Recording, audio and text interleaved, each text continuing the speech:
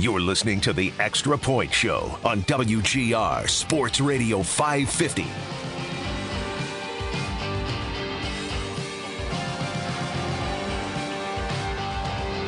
Happy Tuesday, everyone. Zach Jones, Josh Schmidt hanging out with you for the next 2 hours.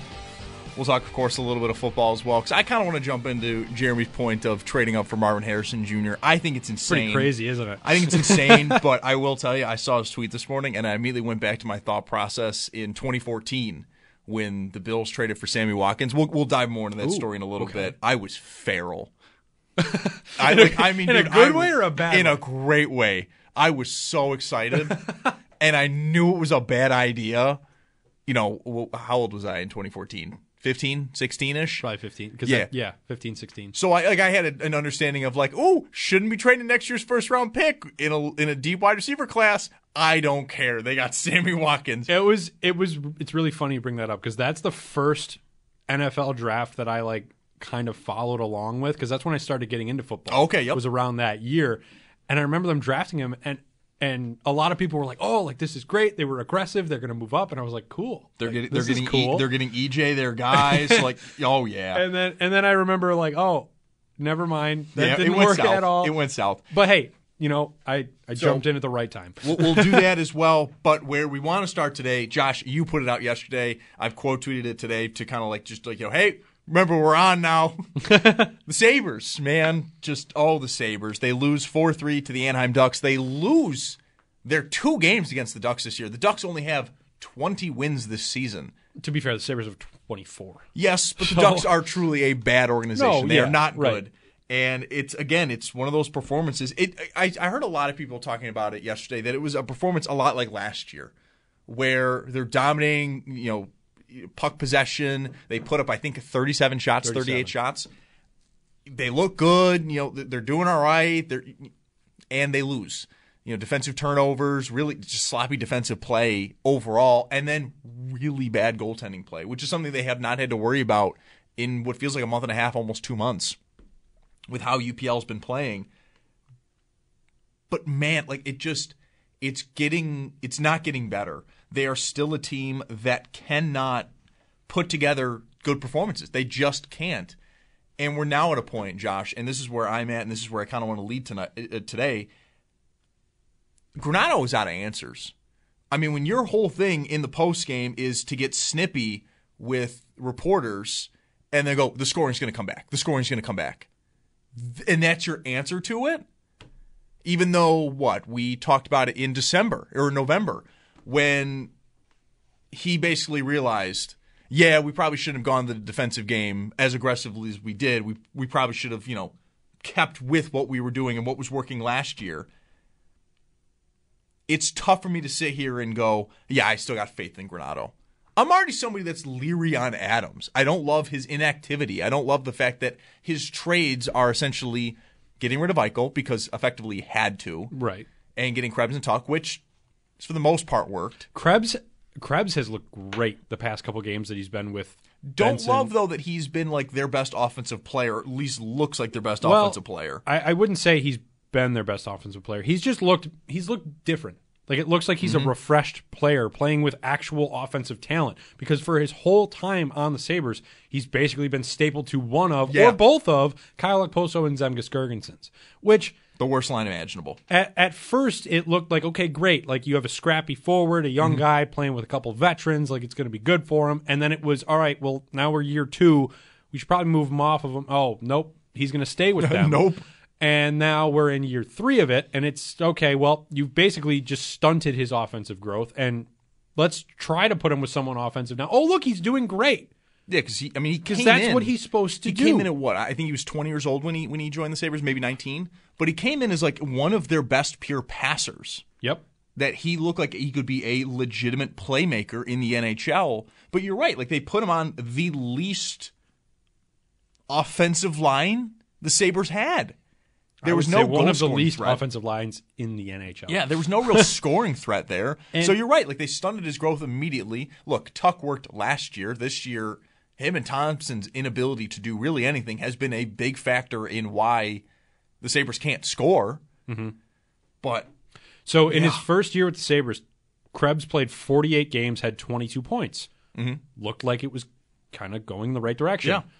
Last year, he played 74 games and had 26 points. You played double the games and you scored 4 more points. I get it. Mm-hmm. You know, you're going through a new season. Like, you're moving around the lineup. The last year, he moved around the lineup kind of a bit, but more in the bottom 6 role with Okposo, Girgensons, Tyson Jost, like guys like that, where it was like, yeah, you're not really in the offensive role. This year, in 53 games played, he has 10 points. 3 goals, 7 assists.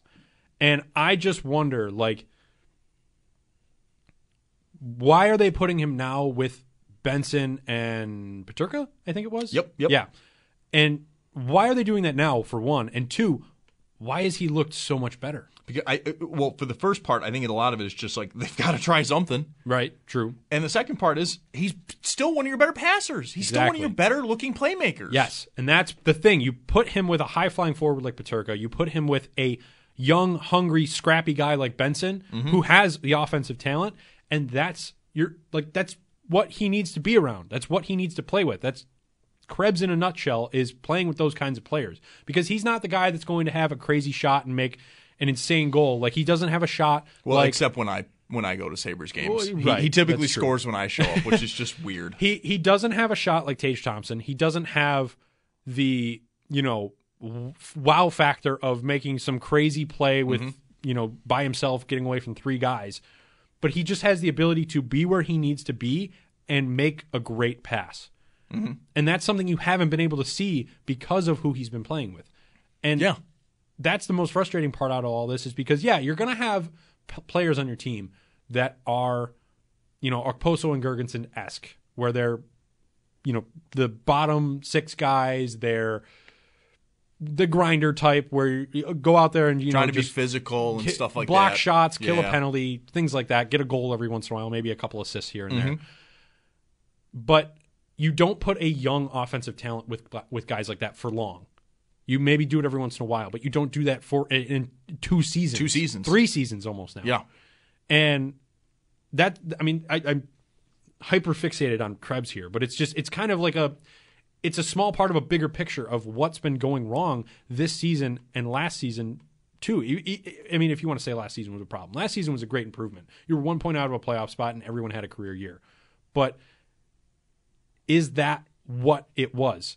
Was it just career years for everybody, and are you regressing to the mean? Well, and Paul brought it up yesterday with Bulldog and Nate too, of like, we're going to find out now, like, what season is the anomaly?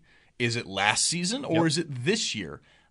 I mean, the usual answer, and I think it's usually the correct answer, is it's a bit of both, right? Like, maybe Thompson is not a 94-point player year in and year out. Maybe 70, 75? He shouldn't be a 50-point player, which is what his trajectory is this year. Mm-hmm. I mean, they're not going to have a single player hit 30 goals. Peterka might get close.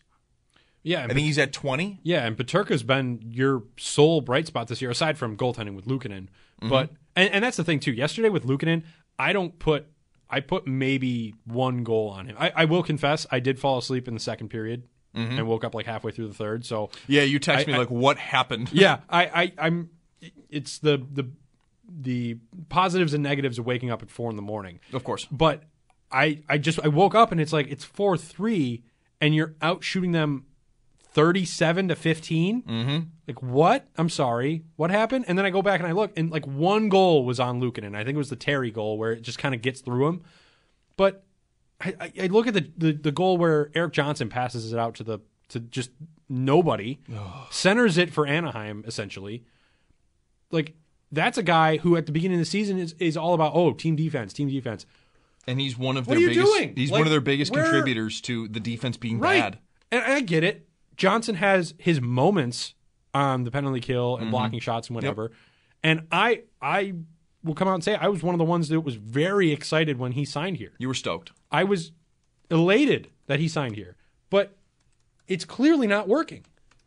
No, it's bad. He's the worst defenseman on your team, and that team includes Jacob Bryson, who actually they play well with him. It's weird. I'm very hard on Jacob Bryson, but it's It's just out of I don't know who else to put it on in the other years, but this year he's been great. They're 6-1 with him in the lineup. Mm-hmm. But with Johnson, it's the point of where's the accountability? You're saying team defense, and then you yourself are not adhering to that.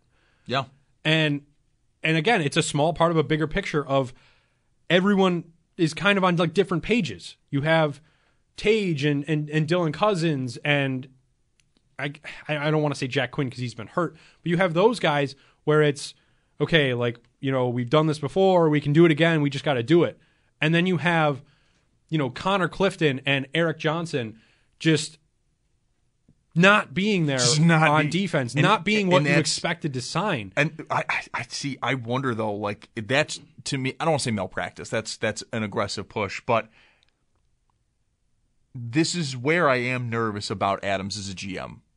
His moves this offseason were to sign those two defensemen and to bring back Oposo and Gergensons. And to be fair, those were the moves. That was it. To be fair, Clifton on paper was a great signing.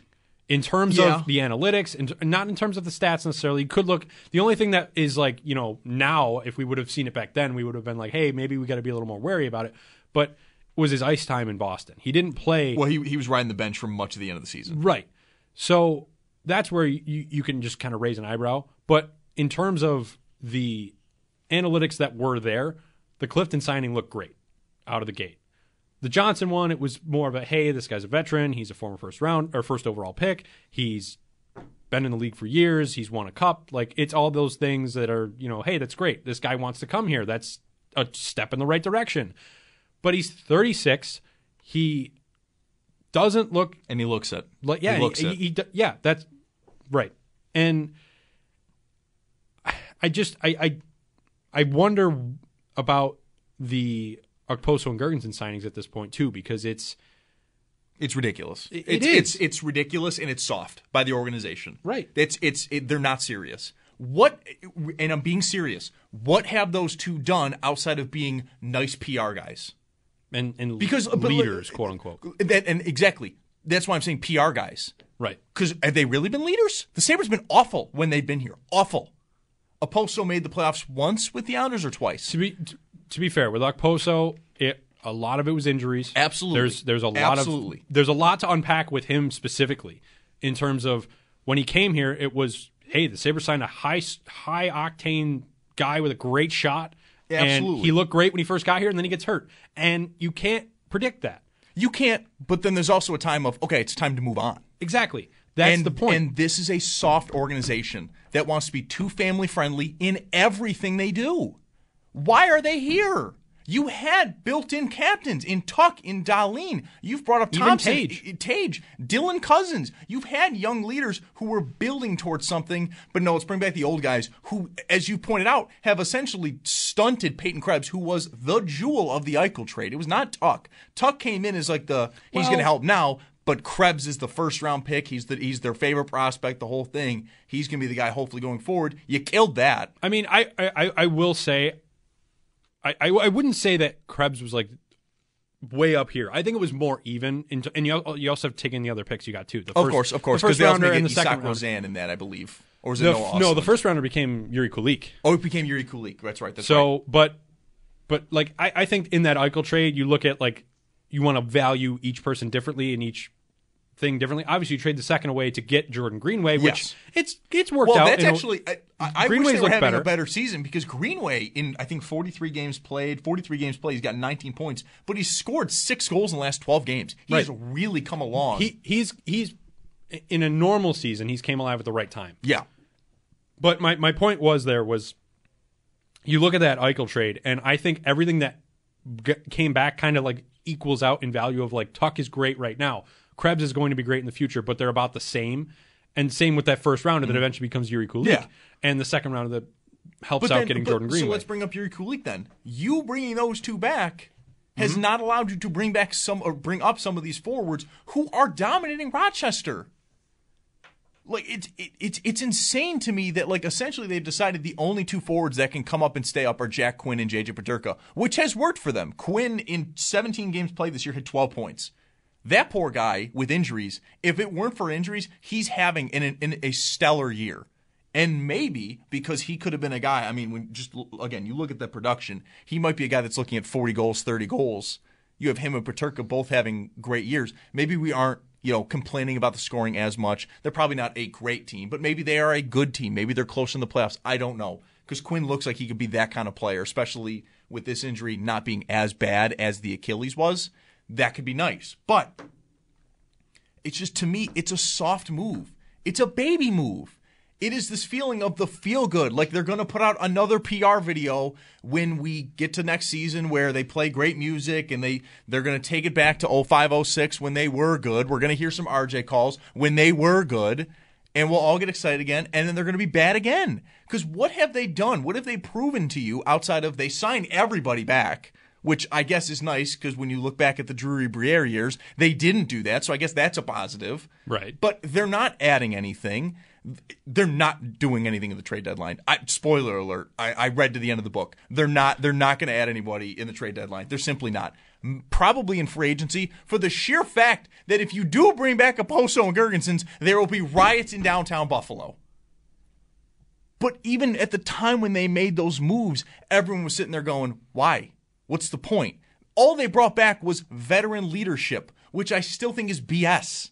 You already had captains growing. Why bring them back? There is a thing with captains of they also have to kind of perform on ice, on the court, on the field. They can't just be the nice guy that like everyone goes to because he's a leader. They have to somewhat perform.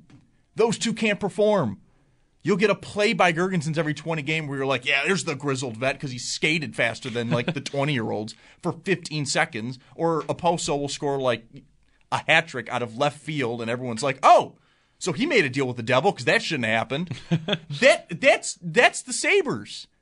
Them right now is we don't make any moves. I don't simply know why. They're going to sign back Casey Middlestat, even though he's like their one good trade piece. And again, let's be serious. If you're not trading Middlestat, then you better trade one of the prospects. Well, that's the thing with Middlestat. I want to bring that up because when I put out my tweet yesterday, I wanted to put it in more words, but you have to character limit and everything, is I'm at the point of just why. Like, why is everything the way it is with the Sabres? Why have players regressed the way they have? Why has management and coaching and even owners, why have they just sat there while everything else is going on around them and it just kind of seemed like the lights are on but nobody's home? Why is everything that's changing staying the same? Then you have that with the coach where they don't really add anything of substance and he goes, we're going to go defensive. That's their whole plan was, well, the defense was bad, so we're going to just stop the scoring and everyone's going to get real defensive. You just stopped the whole flow of the team. The whole flow of the team just died. Right. And that because that was your thing. That was it was we're going to be fun, we're going to be exciting, we're going to outscore our mistakes. And Granato brought that up this morning when he was on with Jeremy and Sal of he said, I'm kind of paraphrasing here because I don't remember the exact quote, but it's basically along the lines of just because we can outscore our mistakes doesn't mean we should make mistakes, which I agree. I get that. Don't make mistakes because then you make more work for yourself. But don't hyperfixate on, okay, we've scored one goal, we just have to shell up. And that's not what they've done, but it's felt like that for most of the season of as soon as they come out in the first period, it's all right, we're playing light and easy because we don't want to make a mistake. We gotta and they go down 2-0. And then they go down 2-0. Because they don't understand the defensive system. I don't care if you're down every first period or if you're up every first period 3-2. Mm-hmm. If you can score 3 goals and get scored on twice, I don't care. I would much rather take that over. Like if you're letting in 2 goals every first period, you should be scoring 2 or 3 goals yourself. And the frustrating thing that's why it should be happening. Most of this year, they've gotten good goaltender play. So if they played like last year, they'd be just fine. They'd be very good. Yeah, and that's the thing. That's the thing too. Is Luukkonen has one bad day. He has one day where it's like, man, like you really needed to make a couple saves there. But it's also you're giving them golden chances in front of the net. There was out of their 15 shots, they had 11 scoring chances. Yeah, that's insane. And Luukkonen made 11 saves, and I bet you most of those scoring chances were these big crazy saves that he makes, and then a couple of them squeak through because he's human. Like every goaltender has their day. He's been one of, if not the best goaltender for the last month and a half in the NHL. Right, and that's the frustrating part too, is because this is the time of the year you need that to happen. You need your goalie to just kind of come alive. And again, if you would have, ifs and buts, if you would have had that last year, you would be, hey, the playoff drought was ended. This year they came back down from it. Like it's whatever. It's hey, we'll bounce back. But you're looking at it completely differently because of the way things ended last year and the way things have gone this season. And it's so frustrating. It's frustrating to me. I'm running out of words because I'm just so it's so frustrating. It's frustrating to me because yesterday in the post game, like you have a coach that's just going there and just blanket statement, the scoring's going to come back. Okay, but how? Your specialty, your power play, the entire strategy is just a one-timer for Thompson. That's your entire strategy. There's no substance there. There's nothing. They're just skating around. Well, the other thing I wanted to bring up, like I said, I brought up that tweet that I put out yesterday, and I had a few people reply. I want to get to one of them here. John tweeted in, and this is us getting connected with our fans, brought to you by Northtown Kia, Western New York's #1 Kia dealer. Shop online at northtownkia.com. John tweeted, I have a better question, because my question was why. Very, very blunt and out there. Oh, yeah. His question was, I have a better question. Is there a single player under Granato's watch that has actually developed properly? Sure, Middlestat has had a nice season, but every single one of them is inconsistent and lazy as hell. Can understand that. I want to talk about Casey Middlestat specifically, because this got me thinking. With Middlestat, when you first brought him into the league, you took basically a high schooler and said, go play NHL hockey. You rushed the hell out of it. It wasn't like you had Connor McDavid. It wasn't like you had Austin Matthews or Connor Bedard. You had a 8th overall pick who had a good World Juniors, and you said, all right, cool, go play NHL hockey. Because you need to put butts in seats. Right, and it didn't work. And it took that regime longer to figure out, hey, we should probably put him down in the AHL and let him properly develop. And now that he properly develops into what he was marketed as, not a Austin Matthews where he's scoring 3 hat tricks every game, but it's, hey, Casey Middlestat had a 3-point night. Hey, Casey Middlestat scored 2 goals here. He had 4 points there. He's a playmaker. He's a playmaker. Exactly. He just grabs points here, there, and everywhere. And then all of a sudden you look and, oh, wow, he's leading our team in points. Yeah, he's sitting at 44 right now. I honestly think that Casey Middlestat is the only player that has developed properly under Don Granato. And I don't think it's been just Granato. It started before he got here. Well, yeah. Because that's the thing, too. Like, we always talk about Don Lean having to be fixed. That was the Kruger stuff. Middlestat also had to be fixed post really the start of his career. Right. So I will say, like, that development started when he was in Rochester, but Granato kind of finished that off. So I'll give him that. I think that Middlestat has kind of evolved into the player that you wanted him to be. Yeah. And that's why I don't think you should trade him, because now you finally have someone that you drafted that's became something. Yeah. And I'm fine with that. I am absolutely fine with not trading Middlestat. Then you better trade some of these forwards. Right. I've been saying it for months now. Why is Matt Savoy still a part of this organization? Right. Nothing against him, but you drafted his compatriot in Zach Benson, who immediately made the NHL, has looked very good, looks like he's going to be a future star, and Savoy, due to injuries that really are not his fault, has not really been able to do much. His value is decreasing every single day that we go on. And that's and where's he going to fit? Where's he going to make the roster? That's where I'm worried, though, with Savoy specifically, is again, I don't want to be the cop-out answer here, but we can all sit here and say, trade this guy, trade that guy. It's not going to happen unless teams are calling on them. If you can't get someone to want them, then it's not going to happen, and you just have to accept it. But we will not know that. No, unless someone someone comes out and says it. Yeah, but that's the thing that will always frustrate me about the NHL compared to like the likes of the NBA. Right. The NBA is almost trade happy. I mean, look at NHL, LeBron James. Yeah, like LeBron James came out the other day and said, "Yeah, I knew I wasn't going to get traded right when everyone else did, but at the same time, with this sort of thing, you usually know quite a while ahead if something's going to happen." Yeah, and stars move all the time. Where the NHL, every GM seems absolutely petrified at the idea of moving players, and so like you're right. It takes 2 to tango. I get that, but like you've stockpiled too much. Right. Trades do happen. We've seen them. Detroit has made them. Ottawa has made them. 2 of your kind of rivals in Vancouver the rising, made a big one. Yeah, in the rising of the East, Vancouver, who went from like a true tire fire last year, right, to hey, okay, like you're the favorites to win the President's Trophy. This is phenomenal. And that's the other thing too. They got a new GM, and I don't want them to make moves. you have to make uncomfortable decisions. Not in the sense of, oh, I don't know if we should do this. In the sense of, hey, this might ruffle some feathers, but we have to do this for the direction of the franchise. And that was what Vancouver did when they traded for Elias Lindholm. Yeah. They made a big trade. They traded a big-time prospect, and they traded, I think, a couple picks. But they got their guy. And look at them now. They're one of the best teams in the NHL. And it was a quick turnaround because that's how it works in hockey. And they didn't really, I mean, not to say they didn't really need that, but they didn't really need that. No. Like, they didn't need to make that trade. Their goalie started playing better, Right. and all their offensive pieces played exactly how you expect them to. They made boom, that trade because it was, hey, we're playing good enough to make a playoff push here and make the playoffs. We need to get something to help us succeed in the playoffs. Yeah, absolutely. And that's the difference between Vancouver and other teams like the Sabres, like the Coyotes, like the I mean, it's really those two. Columbus Blue Jackets, maybe. Yeah. I don't know. But like they stay bad. They're not doing anything to make their roster better now. They're not. They're just sitting there hoping all of them develop at the same time in the exact same trajectory and don't move. And it's a losing strategy. Got to take a quick time out here. When we come back, we'll take your calls on the Sabres.